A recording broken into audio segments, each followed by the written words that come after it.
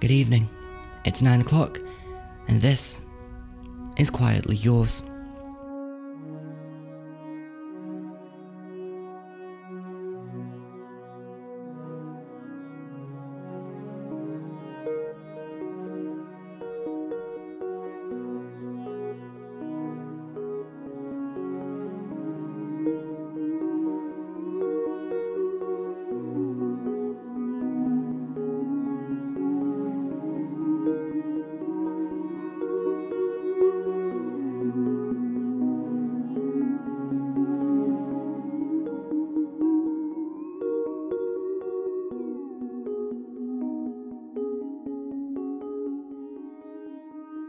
What's it like to be the most hated woman in Britain? Well, we're about to take a peek into her life and find out in this creepy little tale that we call The Other Woman. Enjoy.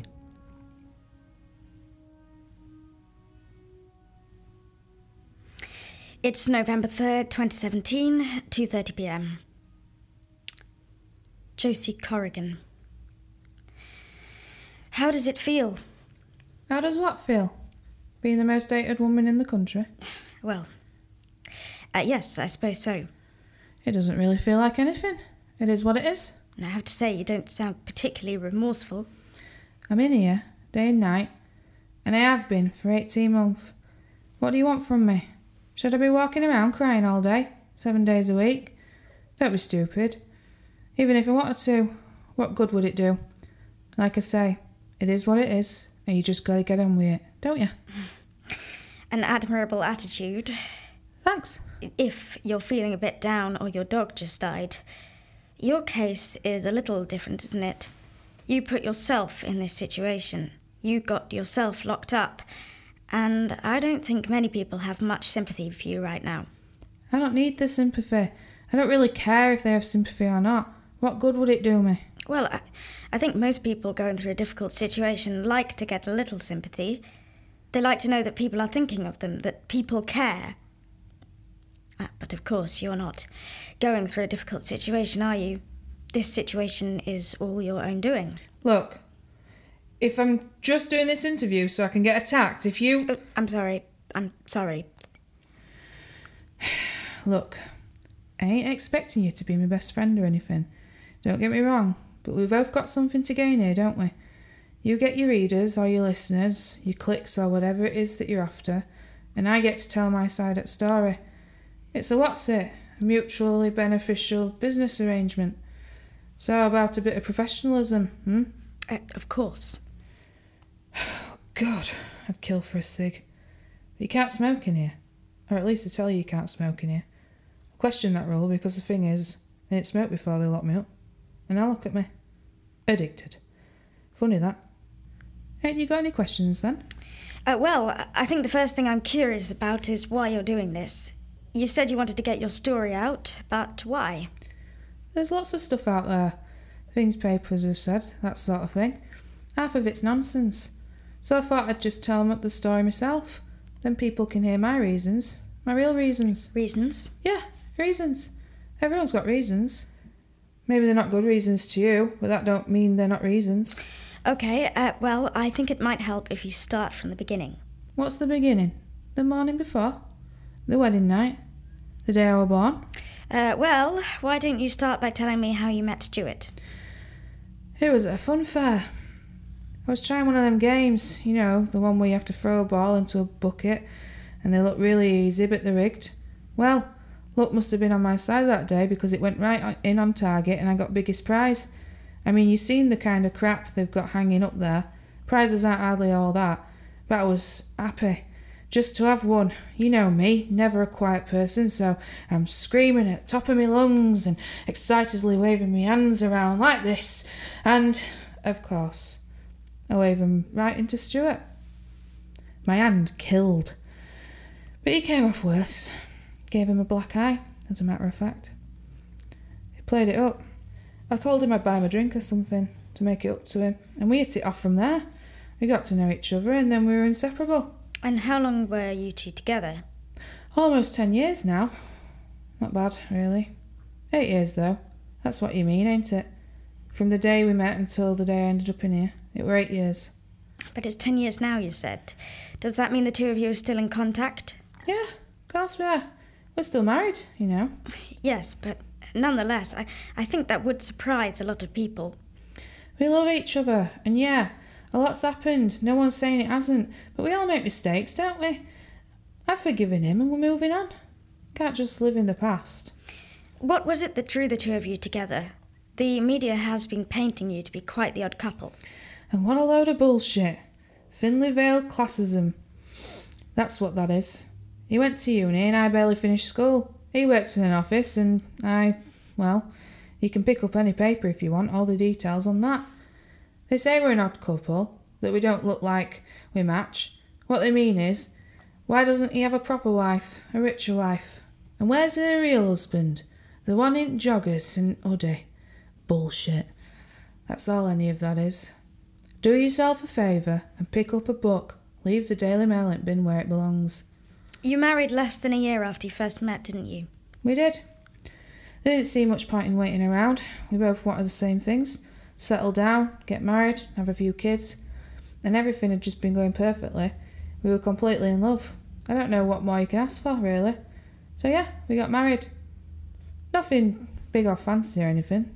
We're not made of money. We never really cared about anything like that.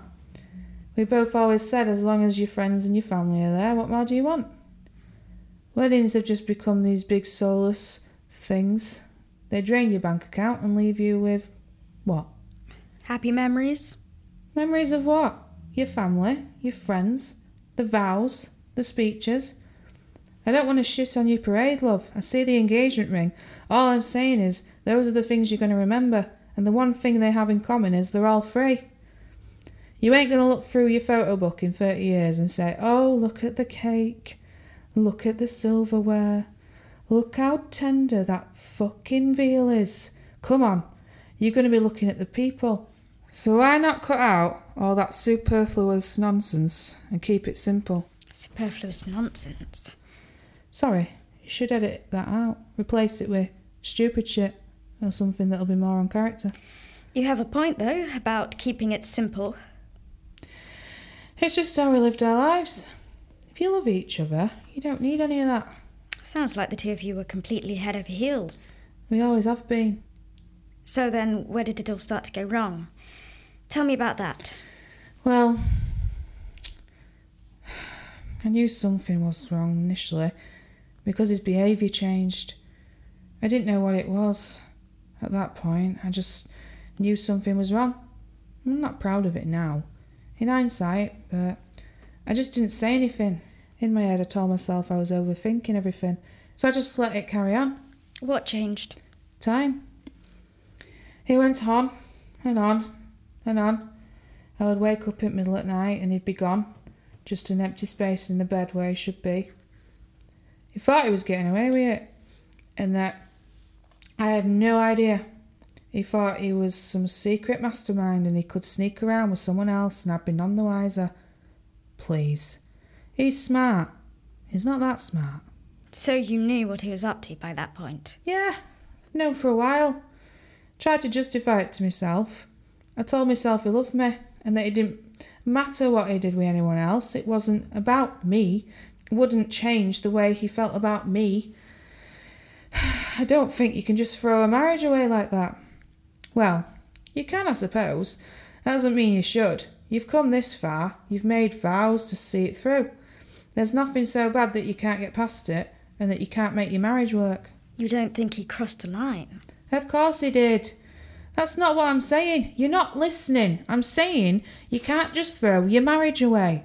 That comes first. The vows you made come first. And you should do everything you can to make that relationship work.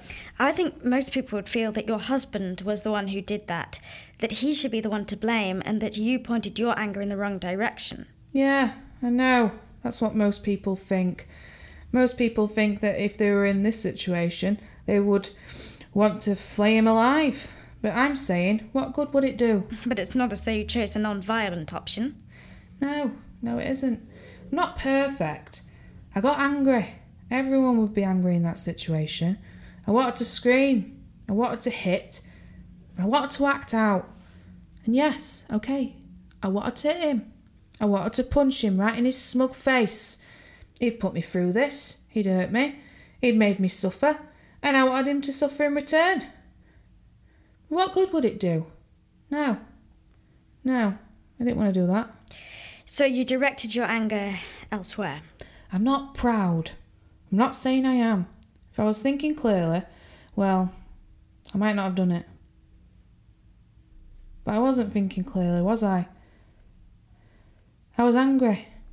So angry. Angry at him. Sure, I was angry at him. But more than anything, I was angry at her. Over a year now, he'd been sneaking around with her, thinking I don't know. Maybe he's right. Maybe he did it well. Maybe it was more than a year. 2 years. 3 years. More. I don't know. It doesn't matter at the end of the day. I'm his wife. I'm the one in bed at night, trying to sleep alone, but wide awake, waiting for him to come back, but he never does. Not until morning, because he's too busy here. Too busy with that little whore. Had you been planning to do it for long? Planning to do what? Oh, come on. Don't look at me like that. It's a joke. You need to lighten up. How long had I been planning to murder her? Is that what you're trying to ask? Yes, it is. I think you need new batteries. What? Your recorder just died. Oh, no, it's just out of space. It needs a new SD card. I have one in my bag. They don't normally let bags in here, you know, in case anyone tries to smuggle anything in or out. They must trust you, Ma. Or more likely it has to do with the fact that we're surrounded by more guards than I can count right now. Does it make you uncomfortable talking about the murder? No. It makes most people uncomfortable. Yes, well, it's my job. I didn't plan it, to answer your question. It wasn't planned at all. Just a second. Let me... Of course. Won't want to miss out on the gory details. Gotta get them on tape. What? No. I mean, yes, but... Oh, it's not going to be that kind of story. It's not... It's going to be tasteful. I want to talk about the crime. I want to paint a picture of you, a truthful picture of you. It's not about the gore. It's not sensational. Don't worry, I know. I've read some of your past work. You have? Yeah, most of it, actually. I like it. You're very good. You can consider me a fan. Does that make you feel uncomfortable? Having a murderer amongst your fans? No. Of course it does. It should. You wouldn't be human if it didn't make you at least a bit uncomfortable. Wouldn't be human? Does that mean you don't count yourself as human? Okay. You won't be a good human. Do you consider yourself a bad human? I don't think I necessarily believe in good humans and bad humans. There's good things and there's bad things. Good acts and bad acts. And then there's just humans. If you want to call me a bad human, I'm not going to hold that against you. To me, I'm just a human and I've done a bad thing. I'm not going to try and get out of that. Believe me. This isn't to justify myself, to say I was right to kill her. I just want people to understand why. What led me to do it? What led me to take her life? The jealousy, the anger. I was so angry. More angry than I've ever been in my life. And I snapped. Like I said, I wasn't planning on it. I wasn't planning to kill her, but then the opportunity came around. The anger started building. Thinking about him and her together. And this intense hatred started to bubble up inside me. Anger and hatred. And I snapped. That's when I did it. It was on impulse. She were there, I knew I could do it. And so I did. And then afterwards? Afterwards? I wish I could say I felt sorry or remorseful or bad in any way, but I didn't. I felt relieved and I felt happy. All I was thinking was, he's mine. He's mine again. And I was glad. That thought made me happy. You said you wish you'd felt remorse. Why is that? I wanted to think that there was something good underneath it all. Well, I'm not sure there is. I think I'm broken. Because I should have felt something, shouldn't I? I should have felt something looking down at her body floating there. She didn't even look dead. She looked like she was sleeping. And I see that image in my mind every time I look in the mirror. She had my hair, you see. Everyone always said it. Ever since she was about 2. This chubby little toddler with this giant mane of curly blonde hair, just like mine. She got my hair and her dad's eyes. And every time I look in the mirror, every time I look at my hair, I flash back to that moment looking at her little body, floating in the bathtub, sleeping. And I want to feel bad. And I want to be sad, to be angry, to be hurt, to feel anything at all. But I don't feel anything. So I tell myself, it is what it is. It is what it is, and you just got to get on with it. Is there anything else you need for the interview? No, I think we've covered everything. Thank you. No need. I can't wait to read it. Will you make sure I get a copy when it comes out? Yes, I'll have that arranged. Brilliant. And if you do need anything else, if there's anything else to ask, feel free to call me. After all, I'm not exactly going anywhere anytime soon, am I? No. I suppose you're not.